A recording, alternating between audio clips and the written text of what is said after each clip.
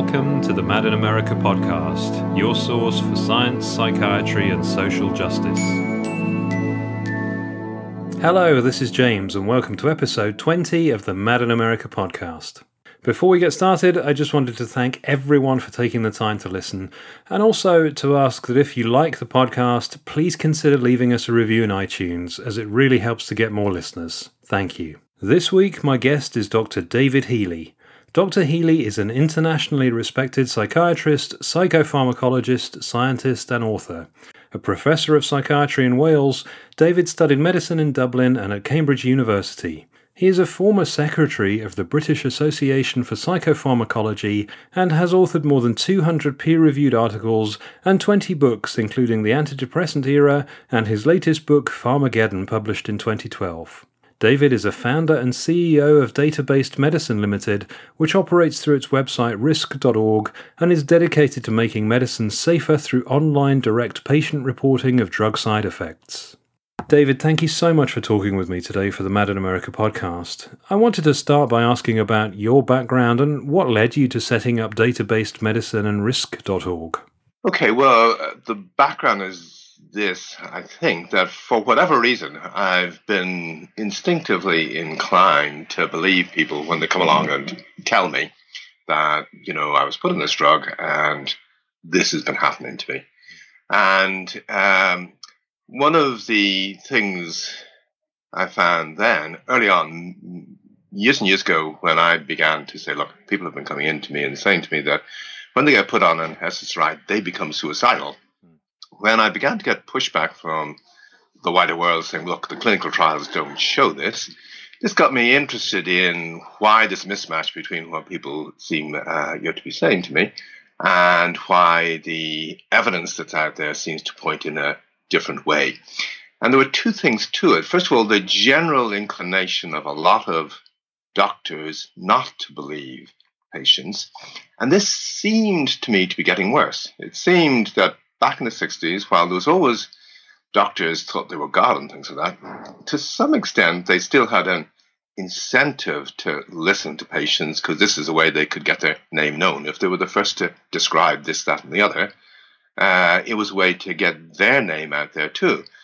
But that seemed to be getting harder and harder. There seemed to be more pushback generally. And the other thing about it then was I stumbled across the fact that actually, when you looked more closely at the clinical trials, two or three things became clear. One is that actually the clinical trials showed an increase in the risk of people becoming suicidal also, but somehow we seem to be able to turn a blind eye to this. And the other thing was that we didn't have access to the data. And when I got access to the data in the course of some legal actions, it became crystal clear that not only was there an increase in the published articles of the risks that people have been telling me about, but actually when you saw the raw data, there was an even bigger increase in the risk. And the other thing you saw was that actually a lot of the articles claiming there was no increase in risk were ghostwritten. In fact, almost everything seems to be ghostwritten, and there's no access to the data at all. So this brought me to the position a few years ago, 5-10 years ago, that really the only solid data I have to go on is what the people who come to me say is happening to them on the pills.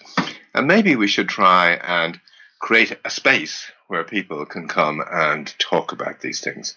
There's a lot of people who go on about the fact that we're over medicalizing things, that generally speaking, we shouldn't be using drugs rather than non-drug kind of treatments and things like that. But everyone actually skirts away from the harms. When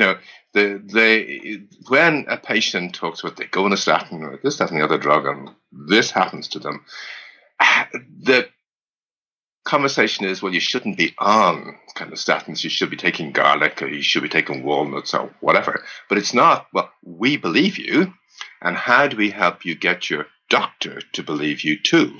That's the bit that seemed to me to be missing, and that's intrigued me the whole way through. Why people, for the most part, have got scared of their doctors, because they seem to figure the doctor's going to get nasty. Well, I wanted to thank you, David, because risk.org for me as a consumer allows me to easily understand and investigate adverse effects and potential clashes between medications. And that's information which is very difficult to find via mainstream sources.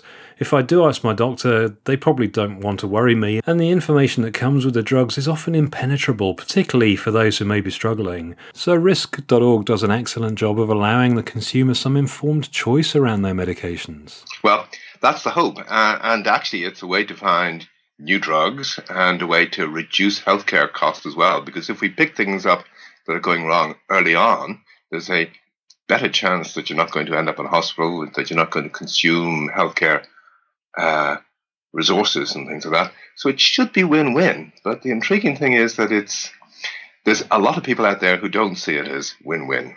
I imagine. Thank you, David. I wanted to move on now to talk about post-SSRI sexual dysfunction.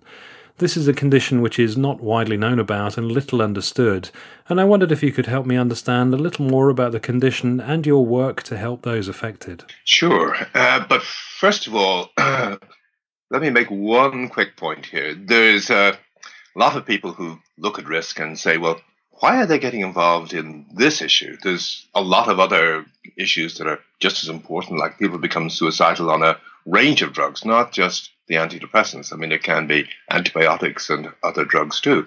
And there's people getting hooked to a lot of drugs. And there's vastly more people hooked to the SSRIs than are having problems like PSSD. So they wonder, to some extent, why we've focused in on this. And the answer really is it's not we're looking at PSSD and not at withdrawal and not at akathisia, but actually because we think this could be a key to unlocking what's happening in a lot of enduring withdrawal syndromes and problems like akathisia also. So this is just the tip of the iceberg, okay? And people would get the wrong message if they think all of a sudden that we've got consumed with the idea of sex, okay? Yeah. Having said that, one of the intriguing things about the antidepressants, which you don't hear about, is that in the case of the SSRI group of drugs, I've had an SSRI as part of healthy volunteer work and things like that, and so there's no illness there, but to actually say, well, look, the illness could be causing what you think has happened to you. But one of the obvious things about the SSRIs, when you take them, just out of the blue, is 30 minutes later, if you check, you're a bit more genitally numb than you were beforehand. And this seems to happen to virtually everyone who goes on one of these drugs. There's a degree of either genital kind of numbness or genital irritability, but there's a change one way or the other. And that's the thing that's, and it occurs in close to 100% of the people who go on these drugs. It may just be a very small area of either the tip of the penis or part of the clitoris, or it may be much wider. It may spread to the inside of your thighs and things like this. So that's there, and that can lead on to problems then that people have when they're on these drugs, making love or being able to function and things like that. And the usual response to people has been, well, yes, this is the case, but it clears up once you halt the pills. Now, what's intriguing is that it's probably the case from a very few years after the SSRIs actually came on the market first, that some people reported to the doctors that have put them on the pills that, well, this hasn't cleared up. I'm off these pills now for months and I still seem to have a problem. The response almost for sure will have been, well, that's your illness. People who are depressed lose libido and things like that. But it's not. And it took a long time for it to come out. It took it took a few very brave people to go out there and say, look, this has happened to me, for anyone to begin to pay heed to it. And the other thing that was interesting about the way it came out was that it came out in a set of obscure journals. The other aspect of this is, quite aside from the SSRIs causing this problem, there's a number of other drugs. There's drugs like Roaccutane, which is used for acne. It seems to cause exactly the same kind of problem. And then there's a drug called alopecia, which is used for young men whose hair has begun to thin. And this is a drug that will reliably cause your hair to thicken up again. But one of the things that began to happen was that people on both Propecia and Roaccutane, which had both come on the market roughly around the same time that the SSRI group of drugs did too, also began to discover that when they halted these drugs, the problem could endure. Now, oddly enough, one of the extra odd things was that every so often there were people who didn't seem to have much of a problem before they halted the drugs, and it was only when they halted the drugs that the problem began to appear in a very prominent way. It sort of appeared to get worse. And the response a lot of people had when they tried to take it to the doctor that they were seeing was, well, look, this can't be caused by the drug. The drug is out of your system. The whole idea of a problem appearing after the drug had left your system just seemed crazy to loads of doctors. But again, this comes back to the point about why don't we believe people? I mean, people aren't going to come along and say these things for fun. They're pointing to a very real thing happening to them. And their encounter with the healthcare system was, that they felt they would be disbelieved and sometimes ridiculed, which isn't what care is about. That's rubbing salt into the wound, isn't it? For people to experience these distressing effects, but perhaps only later realise those effects may endure long after the medication has been stopped. For that to be discounted and labelled as medically unexplained, that's very difficult for those affected. I can also see now, David, why you say that understanding this might be the key to unlocking the reasons behind withdrawal effects and many other protracted experiences. And, it's one of those things, you really wonder where doctors are coming from, in that I can still recall the first lady that came to me and said she had this, and she made it very graphically vivid that, she really had a problem that was extraordinary, sort of a thing that she didn't ever think could happen. And one of the best ways to bring this home to people is that in the case of people with PSSD, they can take chili paste and rub it into their genitals and not feel a problem.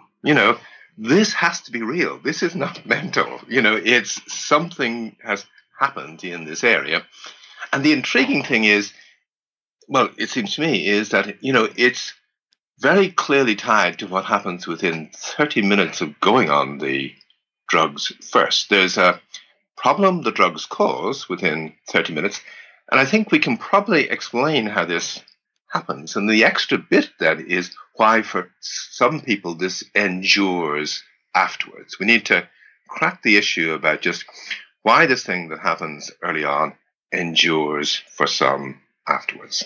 And David, when you wrote your paper in 2014 on this, you identified 120 cases, I think, that you pulled from the risk.org database.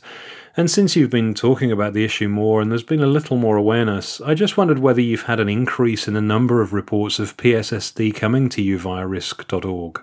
Before we put the Risk Prize in place, we had a paper that we sent off to a journal for review on 300 cases. So we've had much more than we had before. We've also got more than just the 300 cases. These were just the ones where we felt absolutely sure that we had all of the details that we needed in order to be able to compare the different issues in terms of age and sex and duration and things like that. But actually, we've got probably closer to 350 or 400 cases overall. These come from 37 different countries. So, this is a global thing. This is not just something odd that's happening in the United States or the United Kingdom. It's happening in India and China and Brazil and everywhere else as well. Well, as we mentioned before, I think it just demonstrates the value of risk.org, because to capture that information, which otherwise might be going off to individual GP practices and never be collated, I think that's so valuable. And David, you mentioned there the risk prize, and I just wanted to go on to talk about that if that's okay. You started what is a groundbreaking and highly innovative campaign which aims to help those affected by PSSD, and I wondered if you could tell me about the risk prize and how it works. Yeah, the idea is this. First of all, there's a lot of people out there who are very distressed by what happens to them, and they've gone on to commit suicide. So there's people out there we need to give some hope to. They've gone on to try all sorts of dangerous treatments and things like that, and they've spent a lot of money going on to therapists who say they know all about sex and things like this, and they can help them, when in fact they can't. So a lot of money has actually been spent on things that could be risky and aren't helping. And the idea, it seemed to me, would be if we had a risk prize, we could turn things round.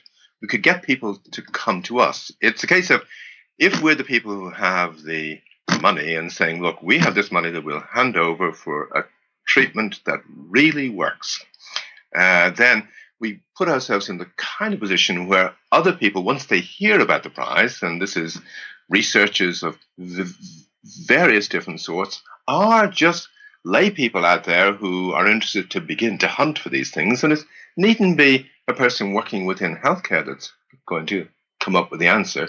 But if we can turn things around so people hear about the price and figure, well, yes, I know a bit about this, and I think I have a treatment option that may actually make a difference and it's going to be safe, we can get them to do the work and come to us rather than us taking the risk. So that was one of the key things behind it.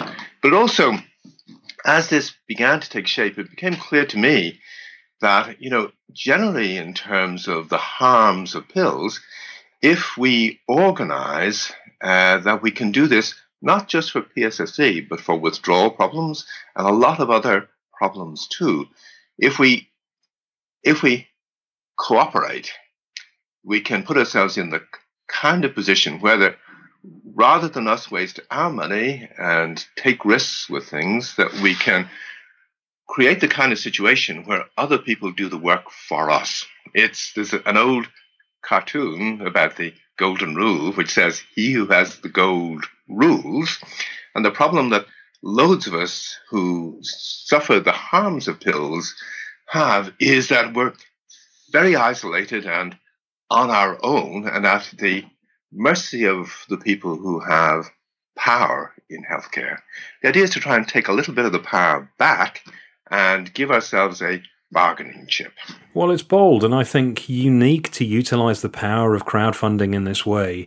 And what's so good about it is, having established a prize, work can get underway quickly, can't it? Rather than perhaps the normal pathway of many years of research and trials and peer review, and the medical world can be very slow to react to these things. This is immediate and dynamic and involves the community of those affected. And I think one quick point to bring out is I think actually there's been a lot of work in the area. So I'm fairly confident that there are people out there who have the answer to this problem, and hopefully the answer to withdrawal and things like that too. It's just they don't know we're having the problems that they have the answers to. So the idea is trying to raise the profile and give them a bit of incentive to begin to think about, could the things that they know a lot about be helpful to us? Thank you. And David, how can people get involved in the campaign? One of the key things that people can do is to just spread the word. If you've got media contacts and can get anyone who's willing to write an article about the condition and about what we're doing, just that this is a new kind of approach to getting the answers that people need, as opposed to people being told, this is the thing you think you need. So if we can get people in the media interested in these things, if we can get the wider public aware that there are issues, that there are risks to treatment that they're not being told about, risks that may be particularly important for the increasing number of teenagers who are being put on these pills, this is the kind of thing that, they probably want to know about before they begin treatment. If we can get a wider public generally involved in the whole issue and aware that, there may be scope for us to take back the direction of healthcare research, take it back into our own hands, as opposed to just being totally dependent on the powers that be to do the research that's going to make profits for them, as opposed to helping us. Then these are the kinds of things that will hopefully generate interest and generate a popular movement. One of the things to stress in all this, and it's not clear, we're going to make it a little bit more clear hopefully soon, is that in terms of the risk prize, every single cent everybody gives towards it is going to go towards finding a cure. There isn't anything going into overheads. There's no one being paid anything out of it. It's totally concentrated on finding the answer to these issues. Well, it's such a good way to achieve critical mass, isn't it? To gather a group of people who have a similar goal, be they a patient or a clinician or a family member of someone affected. It's such a good piece of work to draw a community together and to put some formality around the process. Yeah, I think there's a lot of overlap here with the Occupy movement in a way, that it's about occupying healthcare again. And one way to put it is this, that every drug has 100 effects. There's the one effect that companies and doctors want you to hear about, but there's the 99 other effects that may impact on you.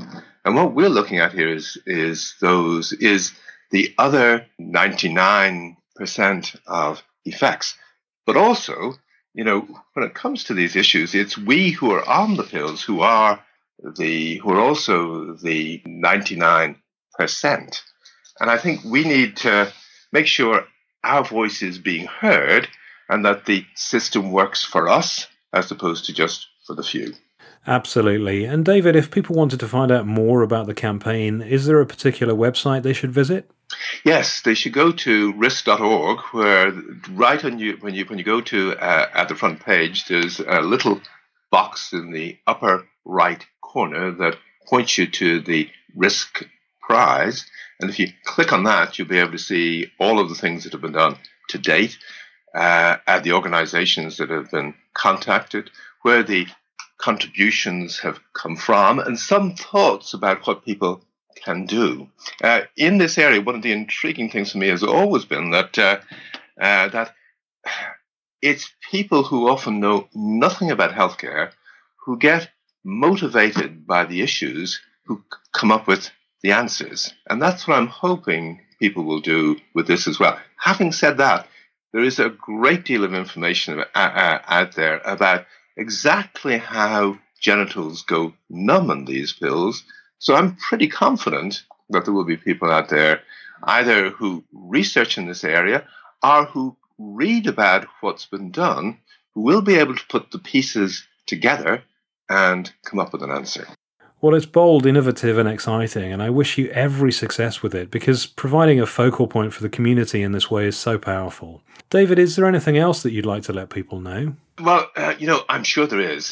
This is an area I could talk about for ages. And one of the interesting things is that when people do get involved in all this, for instance, there's all sorts of little things. There have been people who've actually got in touch and they've contributed funds and things like that.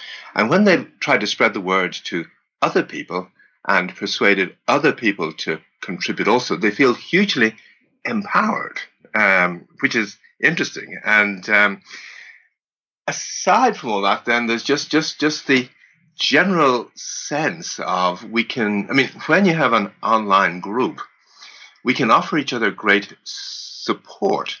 But we often turn in, we often begin to talk about things, we complain about things. The fact that we have a thing to do, to organize around, seems to me to be very important. And these are issues that I'm sure a lot of activists and all know vastly more about than I do. And the things that I'm just learning for at the first time. And the group that I look to really is the AIDS group back in the 80s, who had a horrific disorder who were at the mercy of the healthcare system, who organized and embraced the stigma of the problems they had and did a lot to change healthcare through their efforts and found not quite a cure, but the next best thing. The hope is that, again, that we can try and get people mobilized in the same way and thinking in the same way also. Well, it is empowering because you've allowed people like me to contribute to a solution rather than just complaining to my doctors. We're actually part of the answer, and that's emboldening for people who have been damaged by medications. Mm-hmm. I think the big thing with when we've been harmed by pills is nobody wants to know, really. I mean, there's the harm from the pill, and there's also an isolation that goes with it. It's you get left behind by the herd. We need to turn things round, and we need to find a way to get people who've been harmed to cooperate and to realize often that actually central to, the harm that I may have may be that I become suicidal. The harm that other people may have may be that they aren't able to function from the sexual point of view, or the harm that other people, again, may have muscle aches and pains from a fluoroquinolone, maybe a statin or whatever. But common to all these things is the fact there's lack of access to the data, there's lack of listening to people when they have problems, and the literature that doctors go by is all ghost-written. So there are common factors here, which the idea is to try and use the common factors to draw people who have different problems together under the same tent. Well, this work is critical to achieve that, and again, having used the risk.org data firstly to demonstrate the problem, you've then gone a step further in looking for a solution. David, thank you so much for standing up for the community, and thank you for taking the time to talk with me for the podcast. Fantastic. Thanks a lot, James. It was an honour to be able to chat with David, and as a reminder, to find out more about the Risk Prize, visit the website risk.org. That's rxisk.org. Please consider supporting the campaign, and if you can't directly contribute, please share the details as widely as you can on your social networks. Thank you. Mad in America News and Updates. On Mad in America Around the Web this week, a new study reported on by the British Psychological Society notes that the placebo effect is amplified when doctors appear likeable. A great deal of clinical research tries its best to find the true effects of a treatment above and beyond the placebo effect. That is, the benefits that can arise purely from a person's expectations that an intervention will be helpful. A new study in health psychology takes a different approach. Instead of always seeing the placebo effect as a nuisance variable with mysterious impact, argue Lauren Howe and her colleagues at Stanford University, we should try to find out more about how to enhance it and how to diminish its harmful twin, the nocebo effect, when negative expectations can lead to harmful effects. To this end, the researchers examined the possible moderating influence of a physician's demeanour, finding that the placebo effect is enhanced by the impression of warmth and competence. Howe and her team write, among the many demands of a career in medicine, physicians have been increasingly directed to build rapport with their patients, for example by exhibiting empathy. This research suggests a compelling reason for why physicians should pay attention to these psychological and social forces. They can impact physiological health outcomes. For more on this and other blogs, reports, news items and events too, visit madinamerica.com. So, thank you for listening. Please come back next week for another episode, and until next time, take care. Thank you for listening to the Mad in America podcast. Visit madinamerica.com for more news, views and updates.